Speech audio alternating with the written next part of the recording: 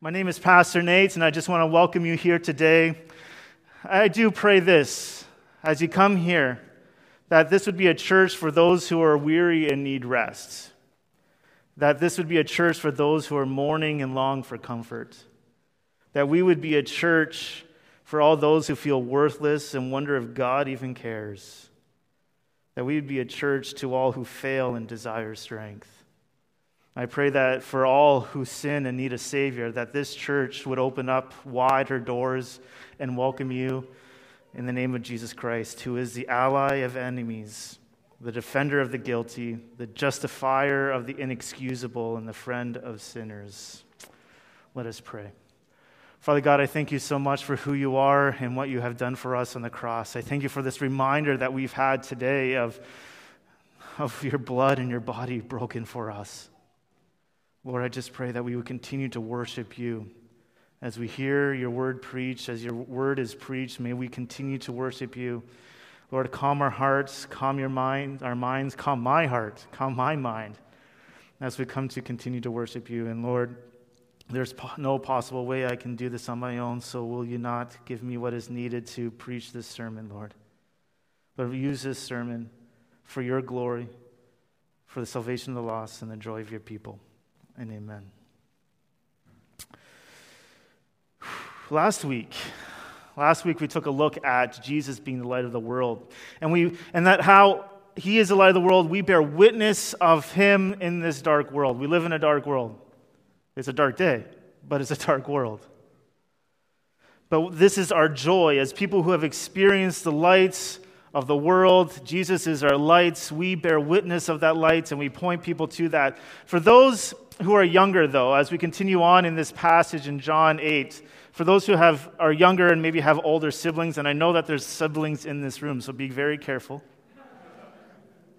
Have you ever been in a situation where your older sibling is sitting on you and tickling you? And no matter what you can do, you can't get free of it, right?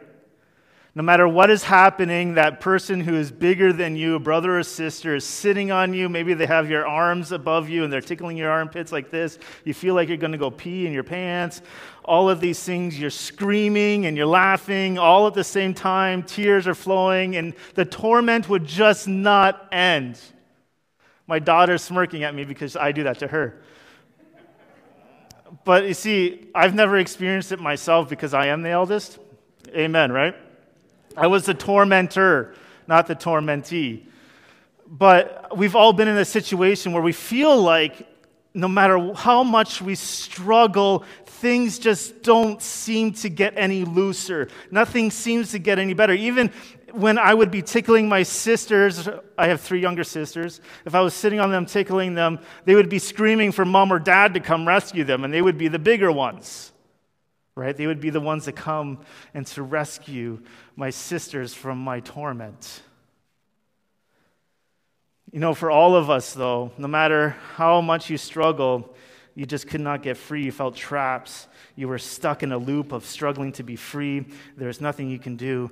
But here in John 8, we see that you and I, outside of Christ, live a life that is struggling to be free, and Jesus is the solution for us. For you and for me today.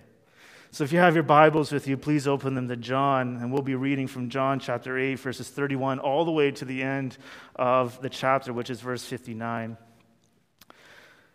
The word of the Lord says this: So Jesus said to the Jews who had believed him, as we saw in verse 30, If you abide in my word, you are truly my disciples, and you will know the truth, and the truth will set you free. They answered him, We are offspring of Abraham, and have never been enslaved to anyone. How is it that you say you will become free? And Jesus answered them, Truly, truly, I say to you, everyone who practices sin is a slave to sin. The slave does not remain in the house forever. The Son remains forever. So if the Son sets you free, you will be free indeed.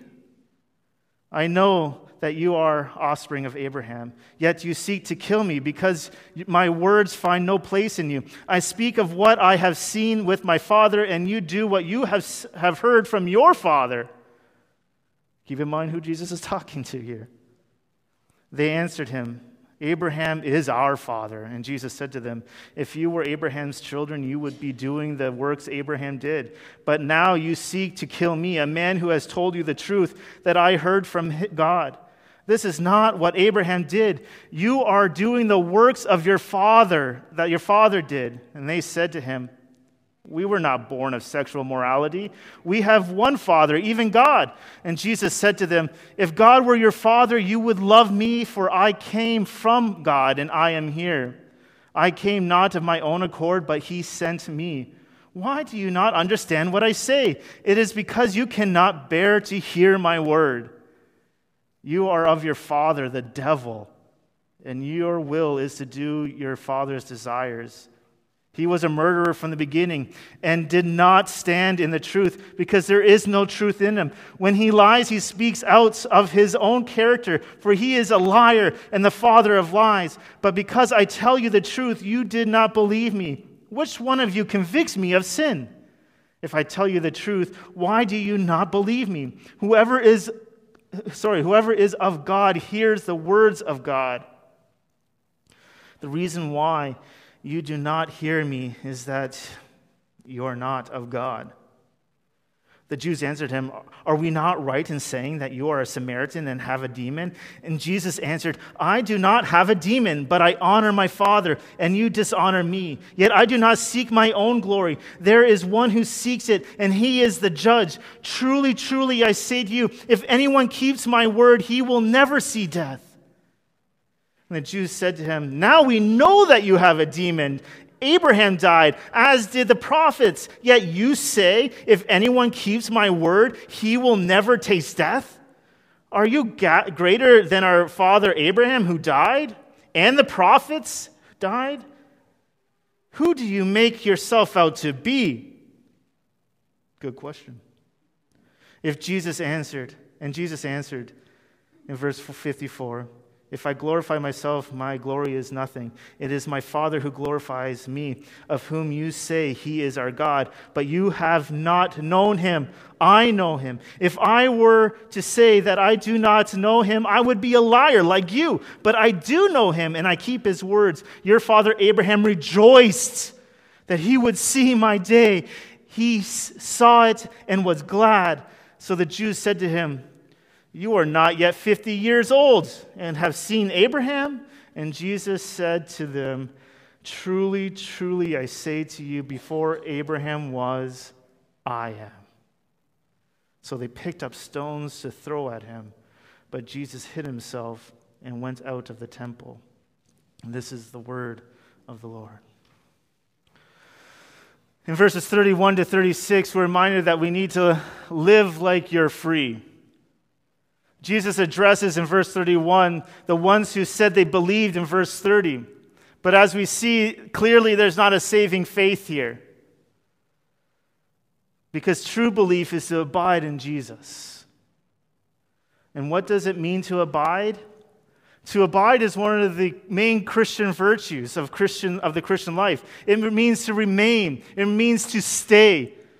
Other translations use the word hold or to continue. There's an ongoing, but there's a conditional statement that Jesus comes through here. He says, if you are my disciples, you will abide. You will continue to be in my word. You will continue to walk in this direction. It doesn't mean perfection, because we all know that we're not. And if anyone ever claims to be perfect, you're a liar. Even if your mom told you that. But what does this look like to continue? What does it look like to abide in Jesus Christ? The verse shows us how important the steady perseverance of walking in Christ is. Essentially, to be a disciple of Jesus Christ is to persevere in the faith, as one would say. The beginning of a Christian life is great. When you first recognize that you are a sinner, and that your only right in this world is that you would be condemned to hell for eternity. The gnashing of teeth, the fire and brimstone sort of thing. That is your due right. Your only right. and that God saved you by absorbing the punishment that you were supposed to take. When you realize what God has done for you, that Christ died for your sins and rose again, when you realize that, when you first get it, it is like you're on a high, like you've never believed it. Isn't it? You feel great. You're on cloud nine. You're telling everyone about Jesus. You're like, hey, have you heard about this guy named Jesus? Let me tell you about Jesus. I find it so encouraging when God grabs hold of someone's life and transforms them. But the beginning is always a good time. People are cheering you on. You're on that bit of a high. Everything is so new and fresh. But then the new feelings fade. The world and all its distractions build. The devil pulls harder. Your heart's weaknesses begin to show. It's then that you begin to think, wow, this isn't easy at all. What that pastor was saying when I was making this confession, it's coming true. It's then that you begin to see Jesus' words so clear. It's not the beginning, but continuing in your profession. That is the test of true grace. One pastor put it this way as he was using the illustration of metal. Time and wear tests metals, he says, and prove whether they are solid or plated. Time and wear, in like manner, are the surest tests of a man's religion. Where there is spiritual life, there will be continuance and steady perseverance. It is a man who goes on as well as the beginning, that is the disciple indeed. To abide in the word of Jesus' words is to embrace his teaching, is to continue to hold on to it. And there are going to be days when you're holding on to it, that truth with white knuckles. But you're holding on. It is the anchor by which keeps us in Christ.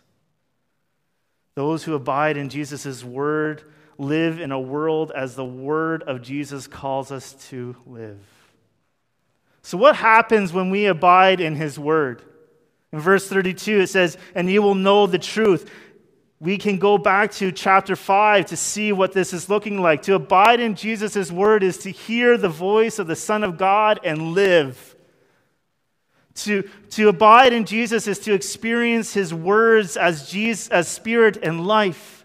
To abide in Jesus' word is to believe God who sent Jesus. To abide in Jesus is to go to Jesus, the bread of life, and never hunger again. It is to go to Jesus, the source of living water, and never thirst again. It is to experience the satisfaction of hunger and thirst through faith in what Jesus has said. To follow him through the darkness because he is the light of the world. To abide in Jesus is to know that he is to be identified as I am. To know that he is the Son of Man who will be lifted up. If you abide in Jesus, you will know, as John 1:3 says, all things were made through him, and without him was not anything made that was made. The word of Jesus created. And because he created, he gets to define how we are to live in this world which he created. In verse 33, to Jesus' statement that they are slaves, the Jews reply with this whole, but we are not slaves. What are you talking about, Jesus? You're crazy. In fact, we've never been slaves. And if you've been in church for any amount of time and read through the Old Testament, you'll quickly realize that they have been. There seems to be a blind sense here, but Jesus isn't even addressing this. He's talking about their spiritual state, but even in their physical state, did they forget their slavery in Egypt, which God called them out of? We call that the Exodus into the promised land, or the time of the judges, which was just a downward spiral like a toilet bowl, or maybe even their present circumstances of Rome. They thought they weren't in any spiritual danger because they were descendants of Abraham, and Jesus says to them, that is not the case. Your pedigree, where you come from, does not dictate your saving faith. He says in verse 34, everyone who practices sin shows who their father is.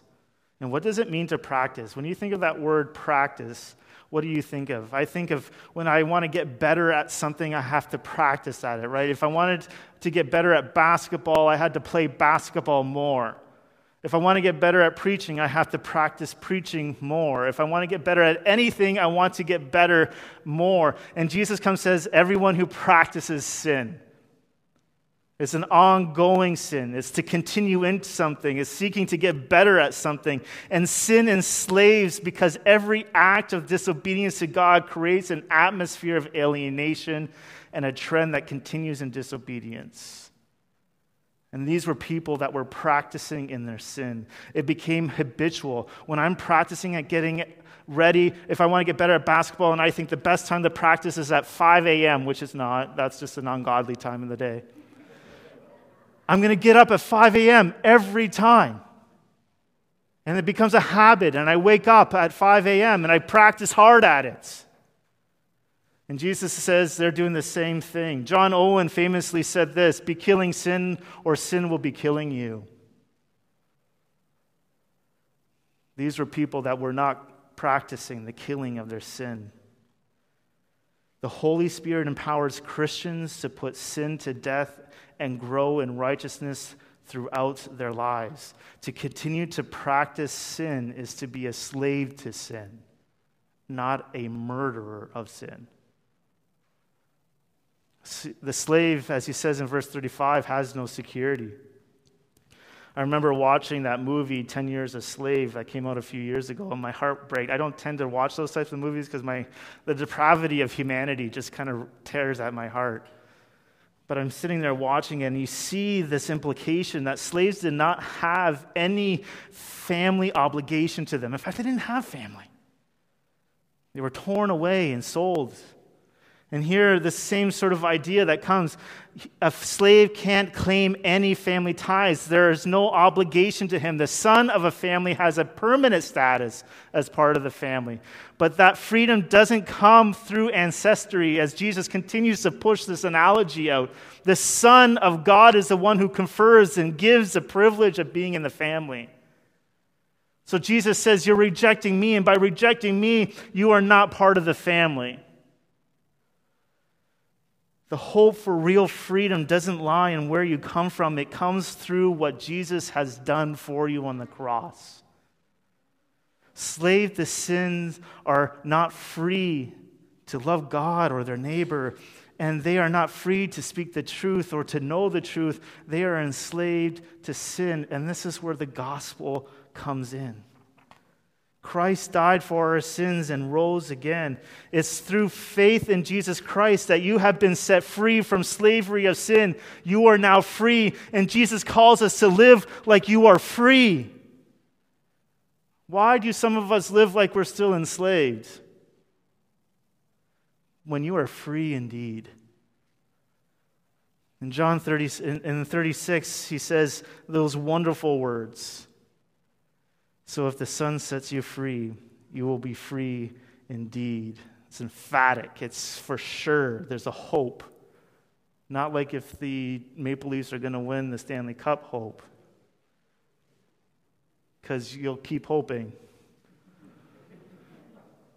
This is a sure hope that our victorious captain states, if I set you free, you're free indeed.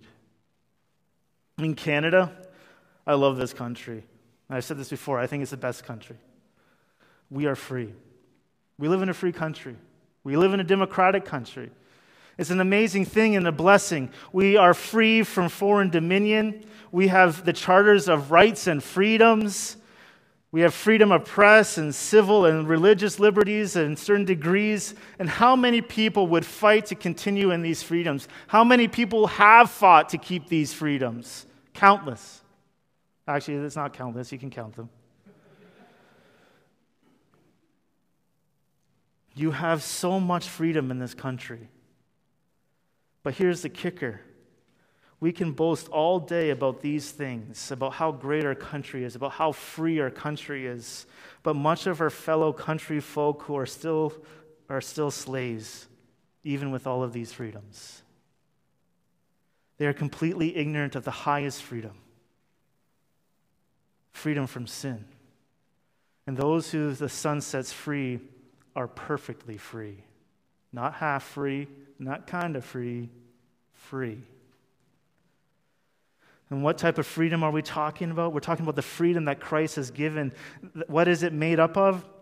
If you are in Christ, it means that Christ has set you free. You are freed from the guilt and the consequences of sin by the blood of Jesus Christ. There is no more condemnation.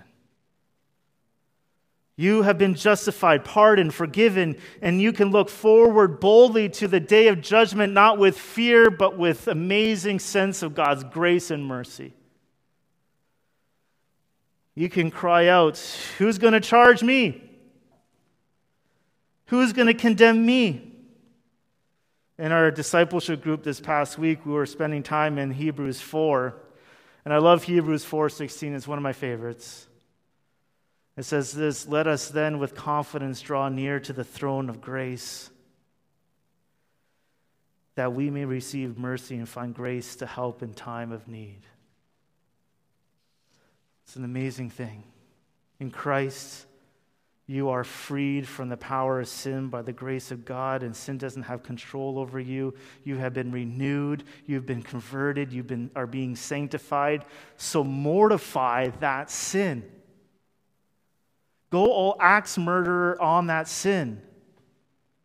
Do whatever you got to do to kill that sin, because you are free in Christ, and by the power of the Holy Spirit, He empowers you to fight it.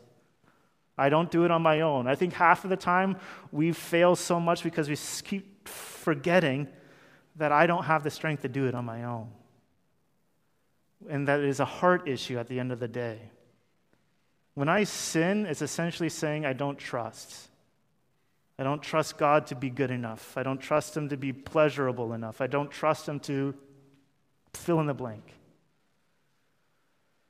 But God has set me free. In Christ, there is liberty, which is ours forever. Death cannot stop it. The grave can't hold our bodies for more than a little season.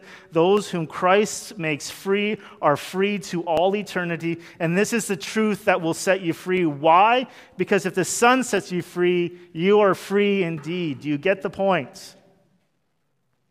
Live like you're free, because you are if you are in Christ. I don't want to leave this place until you know this freedom. Without it, all of other freedoms are worthless privileges. Free speech, we have a Charter of Rights and Freedoms, free press, civil, all those liberties. All these can't make your deathbed comfortable. None of them. I have stood beside enough deathbeds to see those who are resting in the grace of God and those who aren't. Nothing can do that but the freedom which Christ alone gives. He gives it freely to all who seek it humbly. Then let us never rest till it is our own, because it is only in Christ that you can have rest. Jesus sets people free as they abide in Him. And in verses 37 to 47, Jesus begins to address the crowd and reminder that the crowd is full of religious leaders. And He says, "You're like your father." In verses 37 to 47. Last week, when Steph and I tend to go for walks after church on Sunday, and she doesn't know I'm going to say this, but it doesn't matter because it's too late. And I remember she was saying, she kind of smirked as we were on our walk, and she said, "You really remind me of your dad." And I'm like, "What do you mean?" I already know that, but what do you mean? It's like in how your mannerisms, how you move your hands, because I'm doing this all the time, how I talk, my tones, my inflections, you're just like your dad. It took me a long time to accept that. It's for better or for worse, really. Isn't it hard as a parent when you start disciplining your children for the very characters that they see in you? If that's not a humbling thing, I don't know what is. But this is the reality. We often act like our parents, for better or for worse. If you are free, you will seek to live like your Father, Jesus says. You will seek to imitate. And here Jesus argues that the physical descendants of Abraham have Satan as their spiritual father. He comes into a church and tells the church, you're of the devil. Because their actions show their hearts, and their heart shows who their father is. If you were Abraham's children, he says in verse 39, you would do what Abraham did. What did Abraham do? He believed, he obeyed, and he worshiped. Did he do all of them perfectly? No. But as we're reminded in Hebrews again, by faith. They forgot that God's choice of their father Abraham was never meant to carry salvation to the children unless they walked in the footsteps of their father.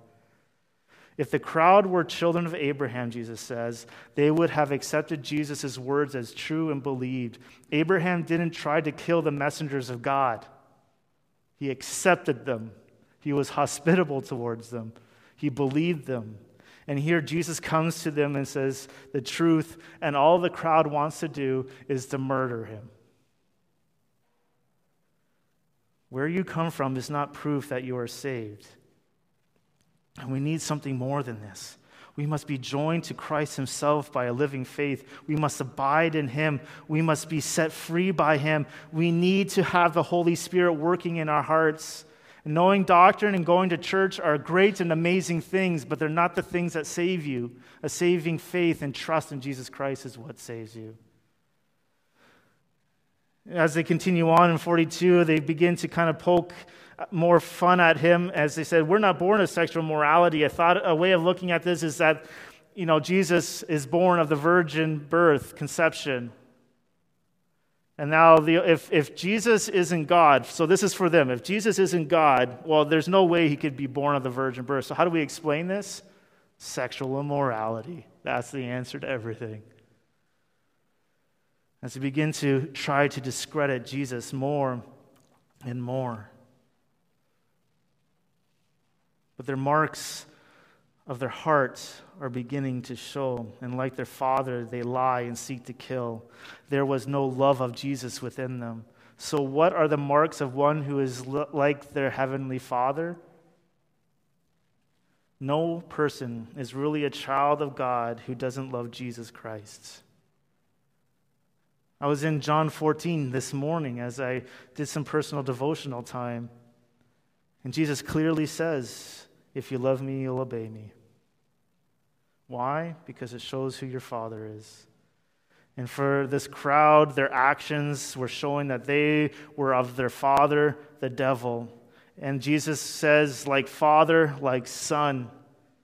In verse 45, Jesus talks about the truth. He says, but because I tell you the truth, you do not believe me. We live in this world that says truth is relevant, and this isn't anything new. Jesus was struggling with the same thing. He was speaking truth, and people weren't believing it. But Jesus comes and says that because the crowd doesn't know the truth, they therefore can't believe. They were living in a world of lies and distortion and falsehoods. In Titus 1:15 it says, to the pure, all things are pure, but to the defiled and the unbelieving, nothing is pure. But both their minds and their conscience are defiled.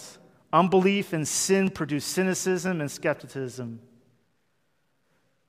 So Jesus comes in verse 46. It says, which one of you is going to convict me of sin? Can any of you, show of hands, say what Jesus says? Prove to me that I've sinned. I'm not sinner. Prove to me.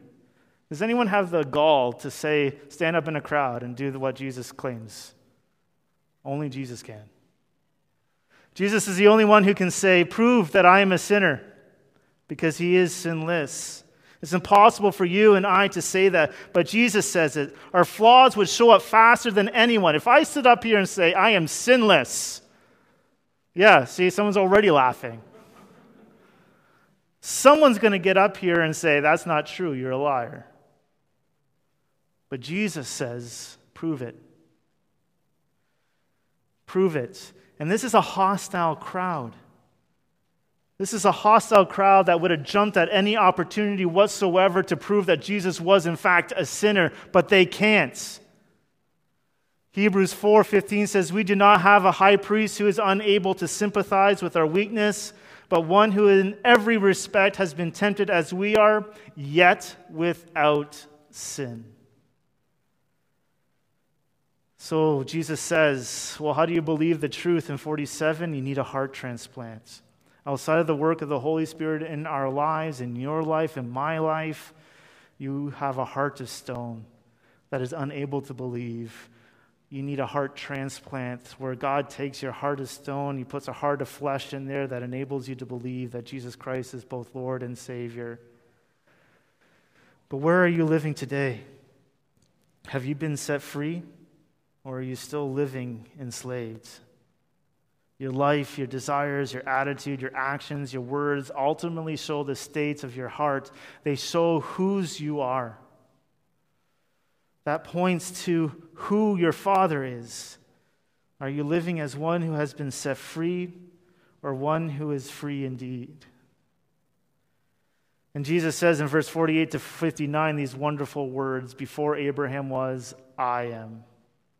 He is the one who can set you free from the chains of sin because He is the only one who is capable of it. When Jesus comes and He says those words, He is proclaiming something that goes all the way back to the burning bush when Moses was suddenly shocked to see a bush that was burning but not burning all at the same time, and a voice coming from it, who simply said, "I am." In 48, the Jews answered Him, "Are you not right in saying that you are a Samaritan and have a demon?" Essentially, they're saying, you're a heretic and you're crazy. Samaritans were very close to Judaism, but they began to falter and they held to some very heretical things, improper teachings. And a demon is another way of just saying, you're legitimately nuts. They lose their temper. They're resorting to personal abuse. They call names. These are all common signs of someone who's been defeated, right? You got to love it when you're in a debate with someone and they're not attacking the issue and they just begin to attack you. That means you've won already. But here they do the same thing. These are the weapons. These are the weapons of the devil. If our Savior went through much of the same, we shouldn't be surprised when we do ourselves. Think of it. When I go and I declare the good news of Jesus Christ, I've seen this I've been part of street preaching in the past. I haven't done it myself. I've witnessed it because I'm too chicken. And you see the reaction of the people who are listening. Either they become hostile or they become soft. And if they're hostile, they'll resort to all sorts of things. And this is what happens to Jesus as He continues on. As He says these amazing words, as He counters them in 49, He says, "I don't have a demon, but I honor my Father, and you dishonor me." In verse 51, it says, "Truly, truly, I say to you, if anyone keeps my word, he will never see death." And I hope you can see the encouragement within these words. We're not talking about physical death because we all die, unless Jesus comes back. But in theory, we all die. And the Christian will never, ever feel the sting of death. For you and I who are in Christ, we don't fear death with fear and trembling. We fear it as a next chapter of spending eternity with the one who saved us. It doesn't mean we're not scared, but there is no sting of death. Our flesh may fail. Our bones may be full of pain. As has been told many times over the last few weeks to me, getting old sucks. Their words, not mine. But think about that. Our bones and our flesh are going to fail. They're going to be full of pain. But the bitter feeling of the weight of sin, the unpardoned sin, will not crush us. The worst part of death is standing before a holy God with no advocate. In Christ, we are victorious. We have been set free.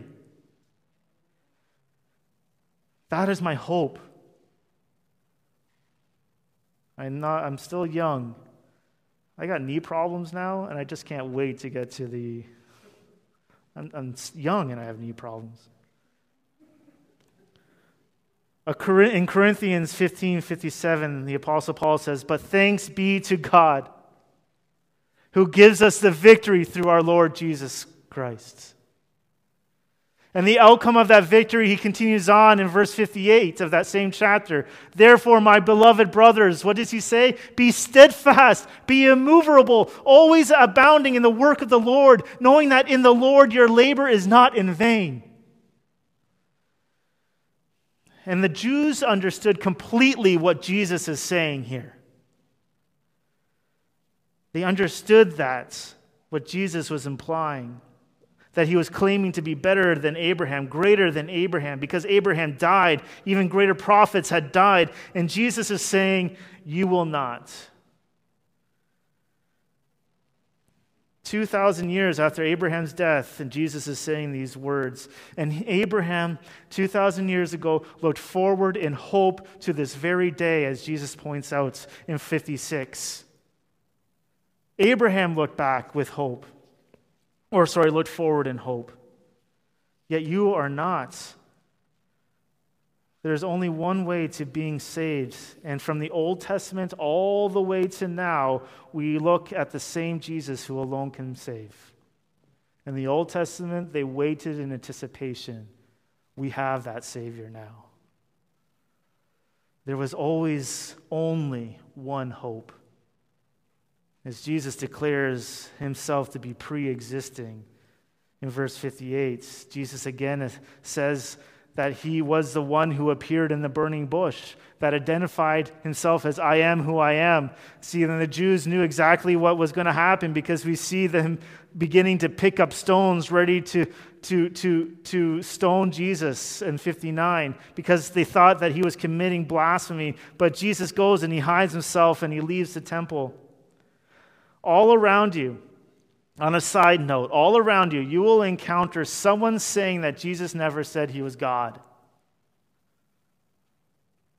I bring to you Exhibit A. Jesus clearly says he's God. And people might debate you on that.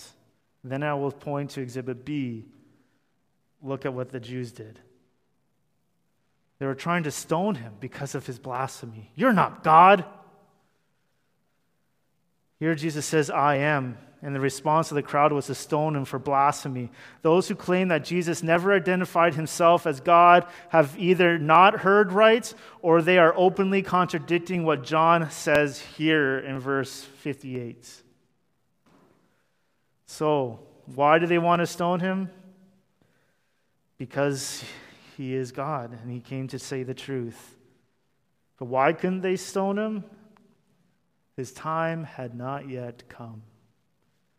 If you ever doubt that God is sovereign and in control over everything, just read through John. How many times did they try to kill him? And it wasn't until it was his time that he goes to the cross. These words are deep and show us so much about our God, our Lord, and our Savior. They show us how far and deep and high of a great foundation of our faith. We are invited to rest on that foundation. And Jesus invites the sinner to come with all who are broken, to believe in him for pardon of our sins and peace. Jesus is the one who is the I am. Before Abraham, he is the one who Abraham looked for with hope. He is very God. And because of that, he is able to save to the outermost all who come to him. Not one person who comes to Jesus, regardless of the long laundry list of sins that you have, are unable to be saved by my God. So as Hebrews says, let us come with confidence. Let us continue leaning on him without fear. Jesus is the true God, and our eternal life is secure. So what do we do with all of this? In Christ alone, we no longer are struggling to be free from sin, but now we're free to struggle against sin. And I have to give credit where credit is due, because I stole that from Dave Friel. In Christ alone, we no longer are struggling to be free from sin, but now are free to struggle against sin. In Christ, we are no longer slaves, but the great I Am, the one who was before Abraham, has set us free. Jesus frees people. He frees them by telling them the truth in which the free must abide. If we abide in the words of Jesus, the story Jesus is telling with himself as God, liberator, provider, shepherd, light, bread, prophet, king, and I Am, that is what sets us free. In our own personal story, God is redoing the history of redemption. He has liberated us from slavery to sin and is sustaining us with the fulfillment of manna from heaven, water from the rock, and a pillar of fire, as we see in Exodus. God will bring us to that happy place, that happy land, that eternity with him. And we must abide in Christ and in his word. There's no better story, there's no better ending, there's no better Savior, and there's no better way to live. Abide in Christ. And to abide in Christ, we must abide in his word. We must read it, we must memorize it, we must share it, we must meditate on it. Because in Christ alone, we no longer are struggling to be free from sin, but now are free to struggle against sin. But now we get to go and tell other people about it. If you have been set free, that means there's people in your life who have not been set free. And the only way that they will be set free is by the truth of what Jesus proclaims. Let us go out and let us do this. We must preach, we must pray, we must plant, and we must water, but also resting in the fact that it is God who gives the growth. In Christ alone, we no longer are struggling to be free from sin, but are now free to struggle against sin. And now we get to go out and tell other people about how they too can be free. Let us continue to worship our awesome God together. Father God, I thank you so much for who you are and what you have done for us. I thank you that you have set us free and that we are free indeed. Lord, I pray from my own heart that I would live in such a way that marks me as free. Lord, I pray for each one of us that we would go from this place living as free people, declaring the hope of the nations to this dark world. And Lord, we do pray for those people in our lives that don't know you. I pray that you would break their chains, that you would give them a heart of flesh that enables them to believe, and that myself and us, that we would have the boldness to go tell them about this truth. And amen.